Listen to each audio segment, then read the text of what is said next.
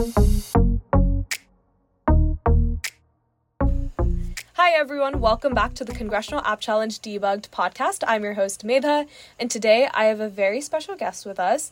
Nita Singh Kaushal is the founder of Miss CEO, a company that empowers students and women with world-class leadership training, mentorship, and career exploration opportunities.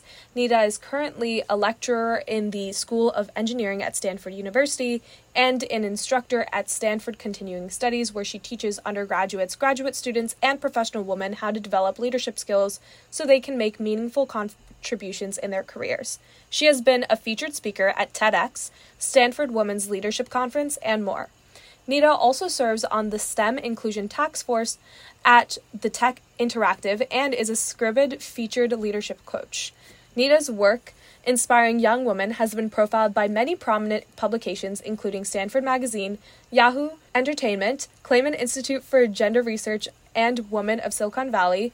Prior to Miss CEO, Nita held senior product management and engineering roles at Yahoo and Intel, served on the Stanford Women's Community Center Advisory Board, as well as led Yahoo Women in Tech, a 500-plus member organization committed to attracting, developing, and retaining more women in technical and executive positions.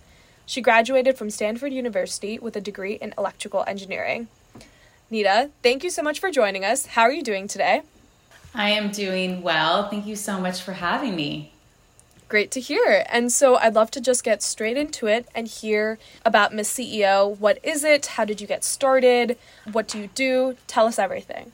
Yeah, sure. I'd love to. So Miss CEO is an organization that I started well over a decade ago.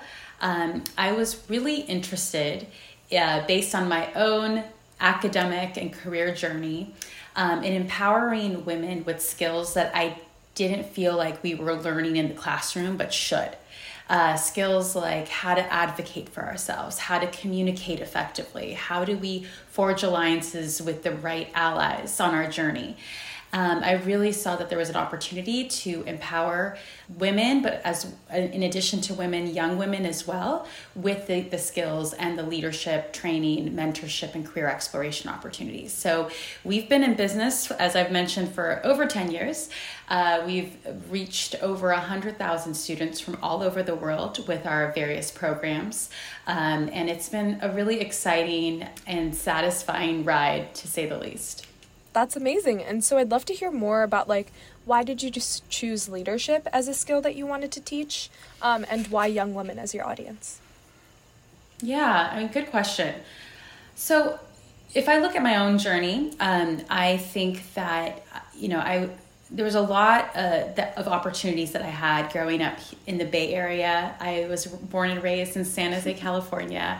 I had all of these amazing tech innovations in the tech industry around me, inspiring me about the future and the opportunities in tech. Some of my favorite subjects growing up were in STEM, so physics, math, science. I loved it all. And so when it was time to go to college, I don't think I really necessarily thought too much about what my career was going to look like. Instead, I focused a lot of my time and energy just taking more of the classes that I would be interested in. So, I took more physics and more math and more engineering classes, and soon I found myself in an electrical engineering major.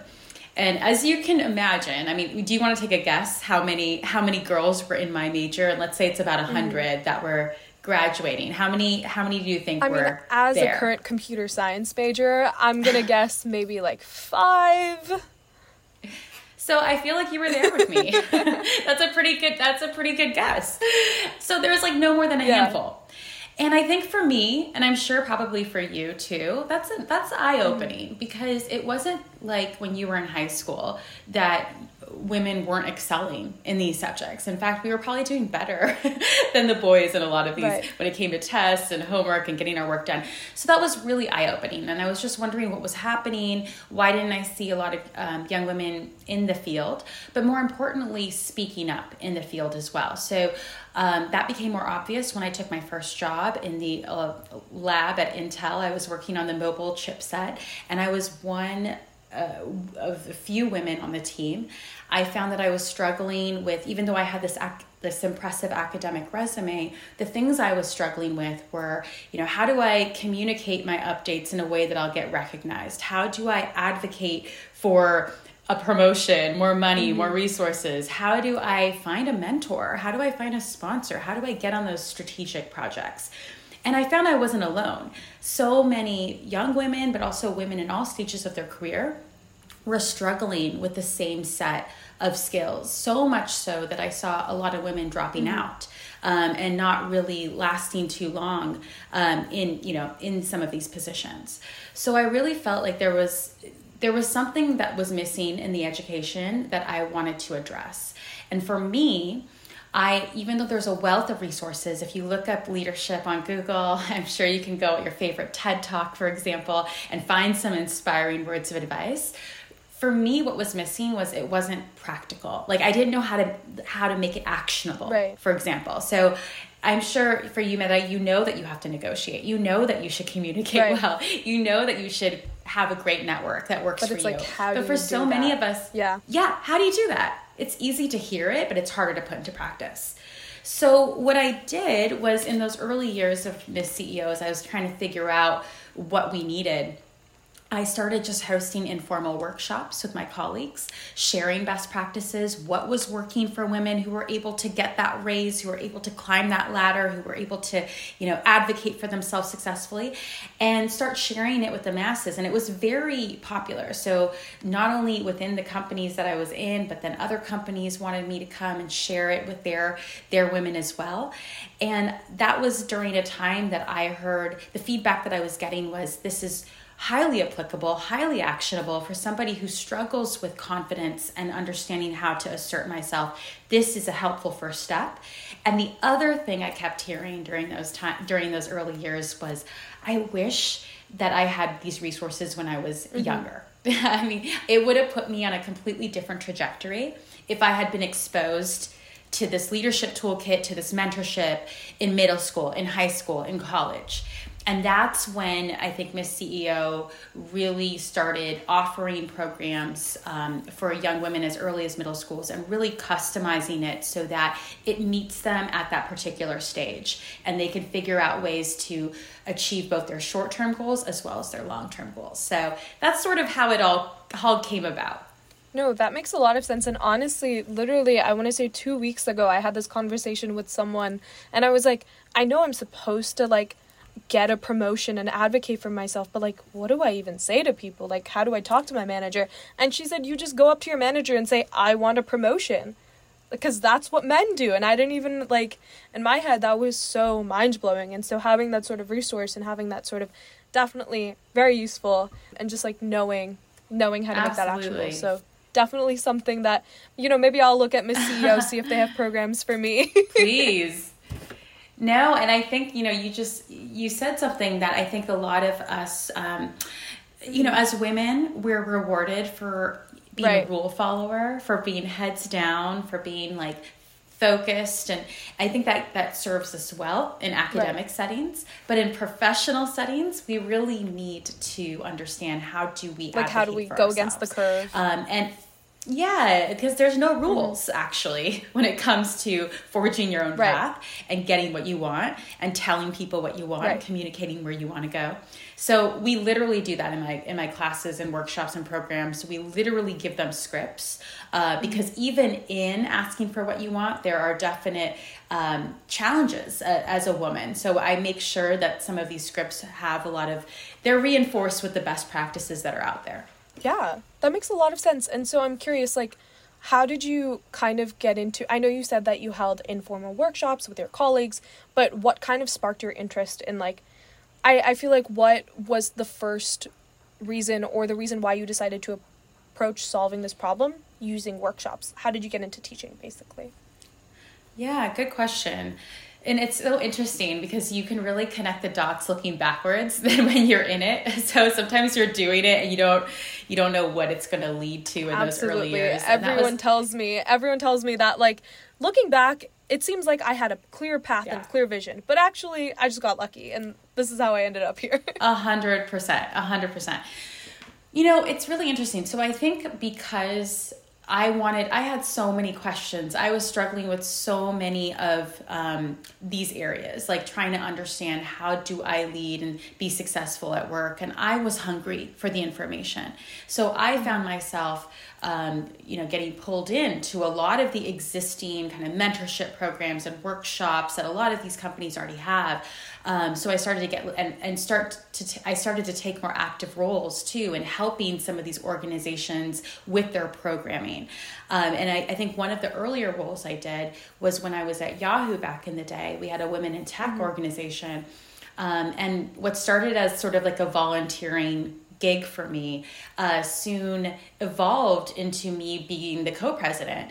And I really had a say in terms of defining what should the programming look like? What do our women at the company, what are they looking for in terms of resources and training? And how can we give it to them in the most impactful way and effective way? And so being in that seat, I think clarified a lot of things for me because I saw a lot of things. I saw a lot of talks and workshops and trainings, and I saw the ones that were really good. And I saw the ones that were like, okay, that was inspiring in the moment, but no one's going to remember it. And so what I wanted to do was capture, when I thought about how can we scale this, how can we reach more people, that was a light, sort of a light bulb moment for me. And I'm like, let's see, can I start, these were the best takeaways here. Can I now teach that with some of my students at Stanford or people that I know at Stanford who would benefit from this? And so by just kind of testing it out early, it was nothing formal, Medha. It was just like, let's see if there's something here. Do people like it? Do people resonate with it?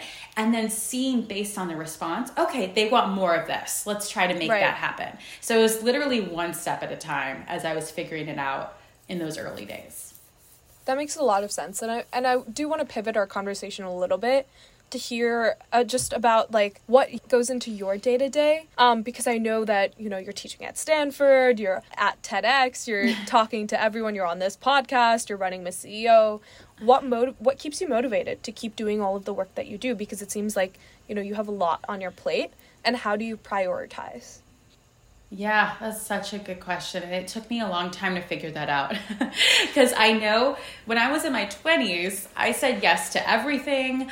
I wanted to be a part of everything. I wanted to try everything. And sometimes that was also because I didn't want to let other people down.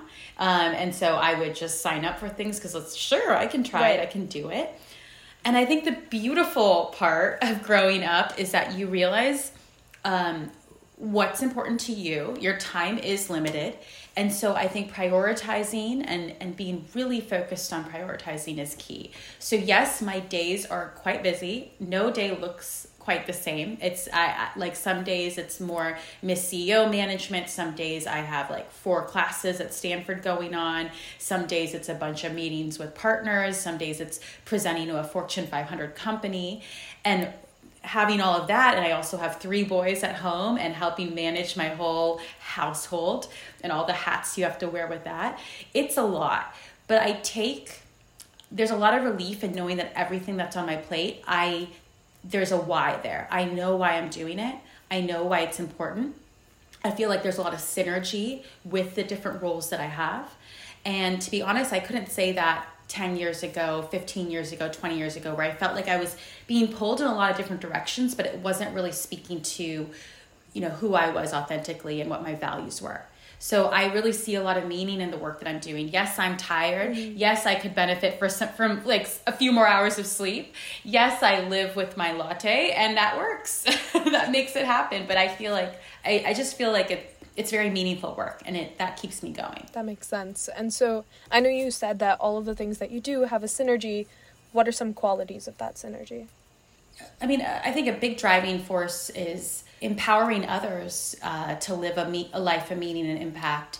And ultimately, I think it comes down to that. If I can be a part of helping people figure out how to leverage their own strengths and their own unique talents so they can do beautiful things in the world, I think that's the ultimate win-win. I mean, I know we have really big issues out there, anything from, climate change to, democracy, preserving democracy, wars, whatever. But I think if I can be a part of helping people figure out why they're here, and to do it in a way where they can lead and innovate authentically, then, I see a tremendous meaning and impact in that. So that's what keeps me doing what I'm doing. That's an incredible message. And I want to go back to something that you said earlier, where you said, when you were in your 20s, and maybe I'm asking this selfishly because I feel like I'm the same way, but you felt like you were being pulled in many different directions and there wasn't synergy, or there weren't shared qualities or values, or you didn't see yourself in a lot of the work that you did. How did you like quit, or how did you figure out what to say no to and which opportunities weren't for you? Yeah, that's such a good question. Do you feel that way right now, like in your life? No, so I think I felt that way a lot growing up. I felt like I was involved in a lot of things that I didn't necessarily care about. Now, I think that that's less so, but I definitely think that like I have a problem where I don't want to let other people down, and so I do say yes to almost everything. I'm trying to get better at that, which is why I ask. Yeah, that's a good question.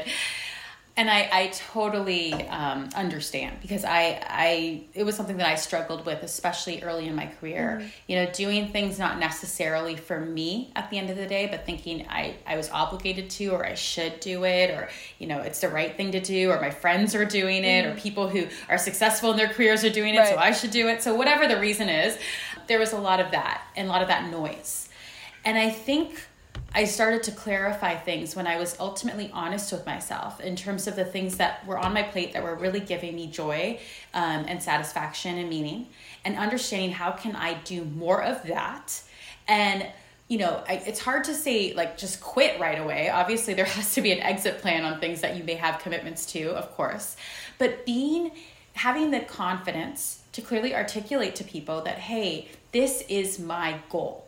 I think there's a lot of power in sharing where you want to go with people. So that way they're clear on what you want to do more of, or where you're trying to get to.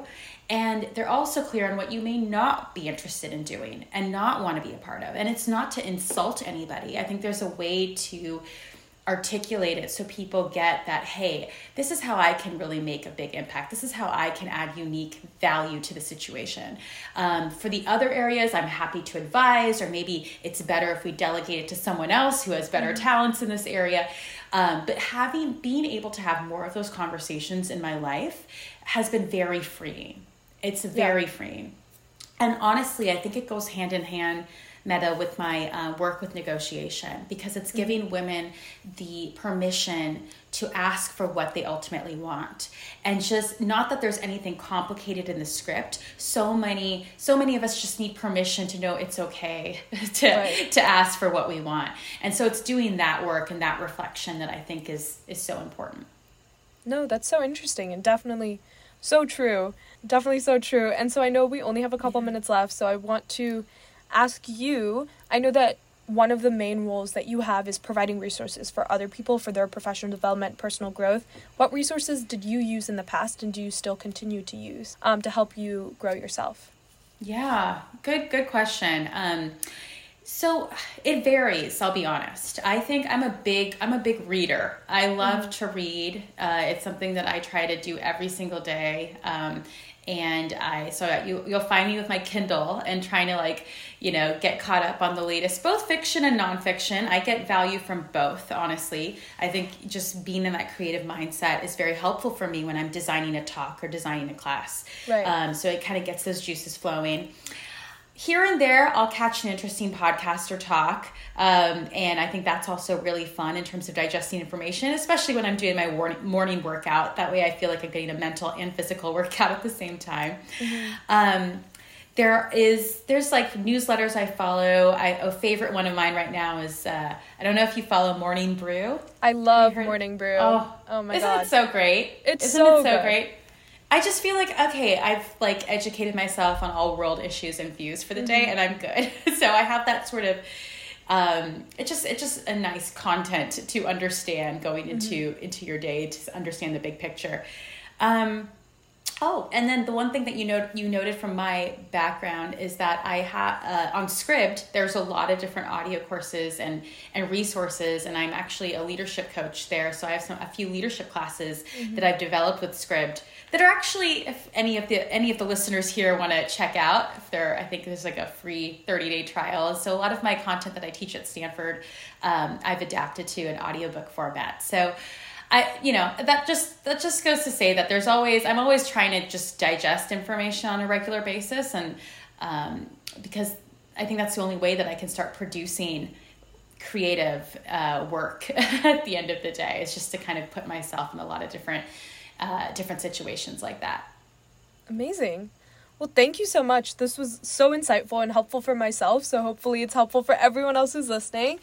Before I end the podcast, any last words, pieces of advice for our listeners that you wanted to mention? No, I'm just so proud of you and the whole team putting on this whole podcast. This is such a tremendous resource for the community. And if there's just any final words, I tell my students this at the end of every course. If you don't have a plan for yourself, you will be a part of someone else's. And I think that's just how it goes. And I think it's important to start being mindful of how are you going to ask for the things that you want? How are you going to start communicating where you want to go? And how are you going to find the right people who are going to help you on that journey? And I think that those are areas that, coupled with whatever passion or interest that you have, that's just the winning formula. So I really hope that everyone takes the time to invest in their leadership toolkit so they can ultimately live a life of meaning and impact. Those are great last words. Thank you so much. Really appreciate that. Thank you. Well, I really appreciate you coming on. I've definitely learned a lot. So thank you so much for that. And with that, thank you so much for everyone who's listening. Be sure to tune back in for our next episode, who will also be featuring a very special guest.